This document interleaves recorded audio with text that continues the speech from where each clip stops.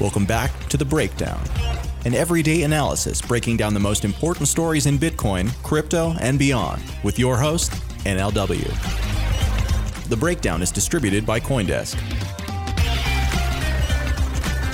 Welcome back to The Breakdown. It is Thursday, February 13th, and today we are going to be talking about one of the most significant and contentious issues in cryptocurrency, privacy.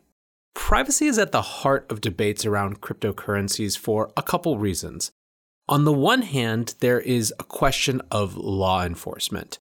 The chief concern over the 10-year history of Bitcoin and other cryptos that regulators have and that enforcement agencies have is that cryptocurrencies can be used to move around financial controls like anti-money laundering protections that are used to fight terrorism, drug trafficking, and so much more. Now, on the other hand, users of cryptocurrencies are worried about things like encroaching government surveillance and the ability for governments to have better, near perfect visibility into their citizens' financial behavior. This brings with it a huge number of concerns about abuses, and so cryptocurrencies, which are potentially harder to trace, are incredibly important, especially in the context of a society and a world that is moving increasingly away from cash. Cash today remains the most private way of transacting. However, governments around the world are pushing to move to a cashless world. Big corporates like Visa and MasterCard are obviously invested heavily in a world where there is no cash. And as the conversation about government digital currencies heats up, so too is the conversation about surveillance becoming even more important. So on the one hand, you have concerns from regulators about privacy as it potentially flouts and gets around important tools of law enforcement. And on the other, you have concerns from privacy advocates and really anyone who wants to live in a free, liberty-having society about government surveillance and the potential of abuse in a world that has no cash and only digital currencies. Well, the last 48 hours or so have had some very interesting developments in this space. So let's look at what's happened. At a Wednesday hearing of the Senate Finance Committee, Treasury Secretary Steve Mnuchin said that FinCEN, which is the nation's financial authority, it's the financial watchdog, was getting ready to roll out some what they called, quote, significant new requirements around crypto. The comments were in response to a question from Senator Maggie Hassan from New Hampshire, who asked, quote, how will the Treasury's proposed budget increase in monitoring suspicious cryptocurrency transactions and prosecuting terrorists and other criminal organizations financing illicit activities with cryptocurrency? Mnuchin said, we want to make sure that the technology moves forward, but on the other hand, we want to make sure that cryptocurrencies aren't used for the equivalent of old Swiss secret number bank accounts. So in some ways, this is nothing new. This has been the line from the Department of the Treasury for a long time. And the narrative of cryptocurrencies as tools for criminals continues to persist even a decade later. It is the dominant narrative, right? When Donald Trump tweeted about Bitcoin last year, which, as we all know, was really more of an excuse to tweet about Libra, he made this same argument. He grabbed that old line of Bitcoin and cryptocurrencies being used by criminals. This is the most persistent FUD that our industry has to deal with. And it doesn't help that in the last month, we've seen major New York Times profiles talking about the rise in criminal activity on Bitcoin and all this sort of thing. What is notable about Secretary Mnuchin's comments is that it comes on the back of a proposed budget for 2021 that does seem to indicate that there's going to be even more emphasis on this sort of enforcement activity and on this sort of regulatory battle. Coincidentally, and as if to make the point about growing focus on enforcement of anti-money laundering protections, we at the same time got news that the CEO of Dropbit had been arrested for money laundering in a major case. Dropbit is a crypto wallet provider, right? It is a Venmo for crypto. It's a send Bitcoin, get Bitcoin type of experience. So this came as something of a surprise. Late last night on Wednesday, news broke that Larry Dean Harmon, the CEO of Dropbit, had been indicted for supposedly laundering something like $311 million worth of Bitcoin around darknet transactions. So the accusation is basically that between 2014 and 2017, Harman laundered at least 354,468 Bitcoins via a mixing service called Helix. At current prices then, the Bitcoins would have been worth $311 million, but at today's prices, they're worth over $3.7 billion. So we're talking about a huge volume of activity. Now, I and many in the industry heard about this from Peter McCormack, who has had Dropbit as a sponsor. So Peter yesterday wrote, "Read Dropbit. CEO Larry Harman has been arrested and is currently in Youngstown, Ohio federal jail, charged with conspiracy to launder money instruments, operating an unlicensed money transmitter business. He faces up to 30 years. Speaking to Larry's brother, his source of funds is central to his arrest. Larry ran a tool called Helix, allowing users to mix coins for better Bitcoin privacy. Some customers also use dark markets such as Alphabay, Agora Market, Nucleus, and Dream Market. Larry has been denied bond as he is considered a flight risk, even though they have confiscated all of his assets. Also, all CoinNinja assets have been frozen. In terms of the Dropbit app, despite the accounts being frozen, Larry's brother and the developers are using their money and time to keep it running. Federal prosecutors are seeking millions of dollars in financial penalties and his properties. I am currently digesting this information myself and would appreciate thoughts from the community. I personally support financial privacy and individual liberty. I have paused all adverts for Dropbit on the podcast for now. I will be scheduling an interview with Larry's brother and lawyer and will be looking to also meet and talk to Larry." So the central question here, or the device of the potential infraction, was a mixing service. And the reason that mixing services matter is that they basically allow users to obscure the trail of Bitcoin. Bitcoin is, as many will point out, not a completely anonymous cryptocurrency, right? It is not an untraceable cryptocurrency. It is something where there is a record, but it is a pseudo-anonymized record. However, if you have someone's public key, you can see all of the transactions that relate to that public key. And that's how law enforcement can use Bitcoin as a tool, actually, to trace illicit transactions. Mixers obfuscate that trail of transactions, and so they are very non-appreciated by authorities. Of course, and as we intimated at the beginning of this podcast, mixers are seen as potentially an important tool for people who value their own privacy. The challenge with mixers is basically that people who use them legitimately, just as a way to not be surveilled, get lumped in and mixed, if you will, with people who use them for more illicit purposes. Researcher and writer Ian Grigg wrote about this exact problem. He says, "A problem with private money services is that even though honest users need such protection, some people use it to do illegal things. Unfortunately, privacy and money is a hard topic, having challenged the best brains in the business, and nobody's really cracked the societal dilemma. E.g., David Chaum's eCash was somewhat private and only operated by banks. When MTB discovered porn shops, they shut it down. Privacy is set for a disastrous year. Expect mixers to be arrested and closed. Expect privacy coins to be delisted and attacked. The storm will eventually abate because there are other forces moving that will break it. But in the meantime, don't be in its way." Okay, so now we've seen that the Fed and the Treasury are talking a bigger game about enforcement around AML and just cryptocurrency being used for illicit transactions in general. We're also seeing that come to practice in enforcement actions like this one against the Dropbit CEO. But how is this happening? How are law enforcement agencies actually able to dig into cryptocurrency forensics? Well, for that, they are partnering with cryptocurrency businesses that specialize in on-chain analysis. CoinDesk this week published an extensive review of Chainalysis' relationship with the US government. Now, Chainalysis is by far the biggest provider of on-chain data forensic services for the US government. It's not even close in terms of their competitors, of whom there are a number. But it's fascinating to see just how significantly this business has grown. Their first contract was a $9,000 data software contract with the FBI, and that was in 2015. By the next year, they were working with 5 agencies. By 2017, they had over $1 million in contracts. 2018 and 2019, they saw those numbers go up even more. And at this point, federal agencies have spent something like $10,690,000 with Chainalysis. What's more, if you include contract extensions that are possible in these contracts, they stand to make up to $14 million. Additionally, the number of agencies using this has just ballooned, right? The current total includes the CFTC, the DEA, the FBI, ICE, the IRS, the SEC, and even the TSA.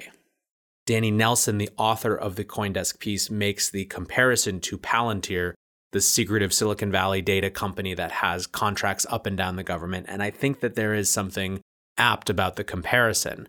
It wouldn't be possible for these agencies to do this level of forensic and protection work without the support of these types of companies. Now, there's a couple different ways to look at this, and I feel like the industry has a real strong bifurcated feeling about these intelligence tools. On the one hand, there is a frustration in the sense that cryptocurrencies are meant to be a protection of individual liberty and privacy. And so when they are used against their users in some way, or at least that's what it feels like, it can be easy to target the companies that are enabling agencies to do that. The flip side is that the better these tools get for actually providing forensic analysis that can identify real illicit transactions, the more it protects the ability for other people to use it in non-illicit ways. So there is a real give and take here. And of course, a lot of the question comes down to trust around how power is being used or abused. And of course, this is an industry that is not known for its trust. In fact, it's predicated upon the idea of don't trust, verify. Now, just to show how prevalent these tools are getting, two more pieces of news.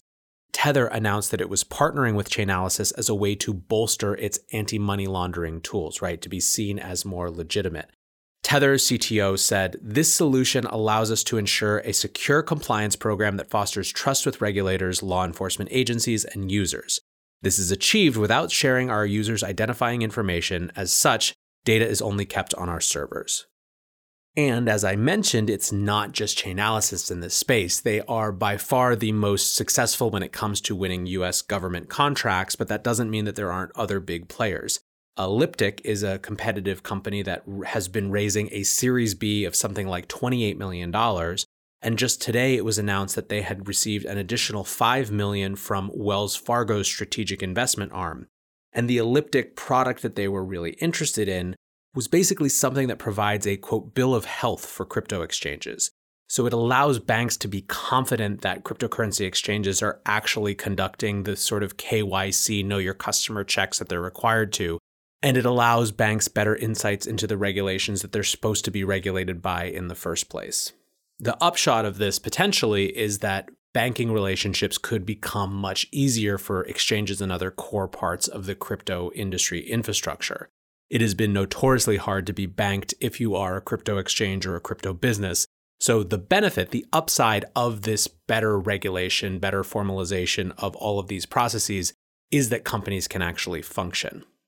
So if you take a step back and look at the net of this, there is an inevitable push to rein in the Wild West nature of cryptocurrencies.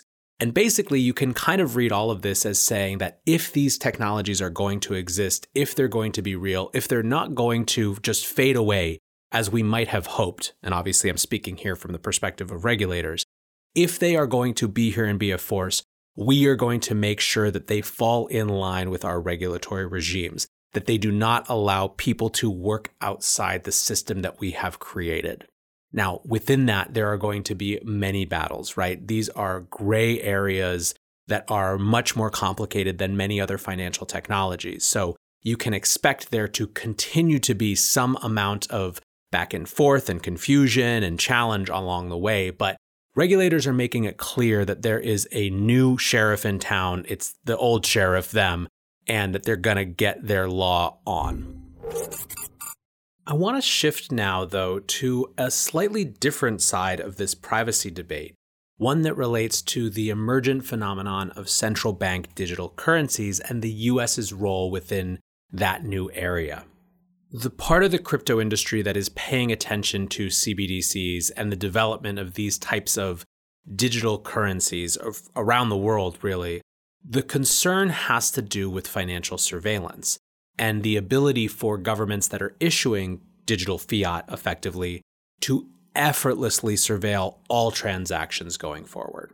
This conversation has accelerated since both Facebook announced Libra and additionally, China responded aggressively to Libra in the context of their own forthcoming digital yuan. China is clearly trying to move into the leadership position in this new arena of economic warfare and put out a digital currency before anyone else can. And this has many people, many governments worried. News last week that I think we talked about here, Japan is pushing the Fed to actually get their digital dollar strategy together to ward off the influence of China in governments around the world. Just last week, after months of being dismissive, we saw the first indications from the Fed that there was actual more attention being paid in this domain. Fed Governor Lael Brainerd gave a speech at Stanford where she explicitly acknowledged that the Fed was researching digital currencies. Now, just this week, Fed Chairman Jerome Powell was testifying before Congress and was asked about digital currencies. Specifically, he was asked whether the Fed had any, quote, visibility into China's progress around CBDCs. He said, "Yes, we certainly have that, but they're in a completely different institutional context. For example, the idea of having a ledger where you know everybody's payments, that's not something that would be particularly attractive in the United States context. It's not a problem in China."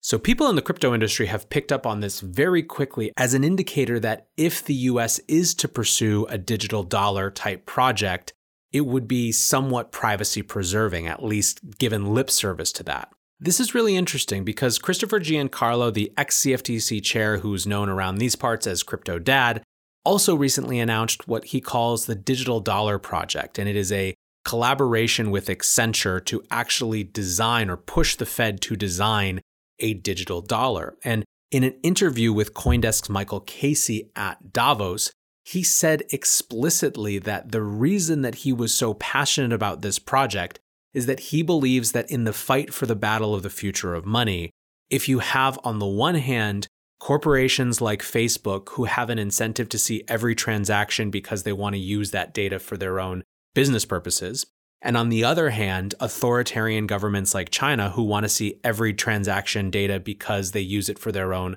authoritarian purposes, having someone like the US that is constitutionally prevented from tracking data in that way, that has a constitutional mandate not to surveil their citizens in that way, is a very improved third option.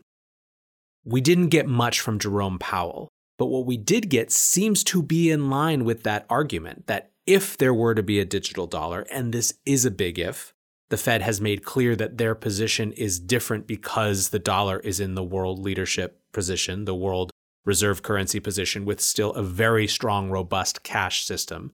But if the Fed were to pursue a digital dollar, it seems to be the thinking that it would have to have some amount of privacy protection built in.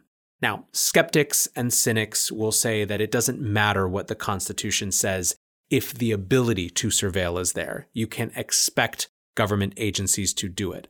What's more, we certainly have evidence that right now government agencies care very much about the ability to surveil electronic communication. There is an ongoing battle between Apple and Attorney General Barr around end-to-end encryption in apps like WhatsApp and Facebook Messenger that is not finished and is certainly not very encouraging in terms of our government's beliefs about privacy. However, at least the lip service being given to this idea is more reassuring than it might otherwise have been. And I think that's why people in the crypto industry were so interested and frankly a little surprised to see these comments coming out of the Fed chair just this week. So what's the net takeaway about the state of privacy? Well, honestly, we have a bunch of divergent conditions, frankly. On the one hand, there is no doubt that we are seeing more aggressive enforcement and a way that is promised to not only continue but accelerate. I think that the emergence of Libra, the continued persistence of Bitcoin, all of these factors combined, regulators are finally accepting that these are forces that are here to stay. Cryptocurrencies are not going away. Because of that, you can expect them to bite back and make sure that those projects, those companies that are built in this ecosystem are playing by their set of rules. That could come with pretty severe impingements on personal privacy. On the flip side, we're seeing that the emergence of China in particular as a force in the digital currency space is making perhaps the US regulatory regime think about its role as a more liberty providing or liberty supporting version of a digital currency provider. That's a notable thing, even if we're not quite ready to be clear that it's a positive thing or a sentiment that we exactly trust to come to being when applied. So that's the state of it for now. This is going to be one of the most important conversations, I think, not just this year and not just in our industry, but across industries. We are living in fundamentally new times when it comes to the question of privacy versus surveillance, and the best thing we can do is to stay engaged, to make sure we do not go passively, quietly into the good night, to demand that privacy is an issue that our government takes seriously. There are few legacies of the US government that are more profound and more at the core of who this country believes itself to be than individual liberty. And we could very easily find ourselves in a scenario where those values are threatened simply by the greater availability of data across all spectrums, but in the one that we're talking about now, the financial realm. So let's make sure that that doesn't happen. That is the breakdown for today. I hope you enjoyed it. Let me know what you think. Hit me up on Twitter @NLW, and I will be back tomorrow breaking down the news. See you then.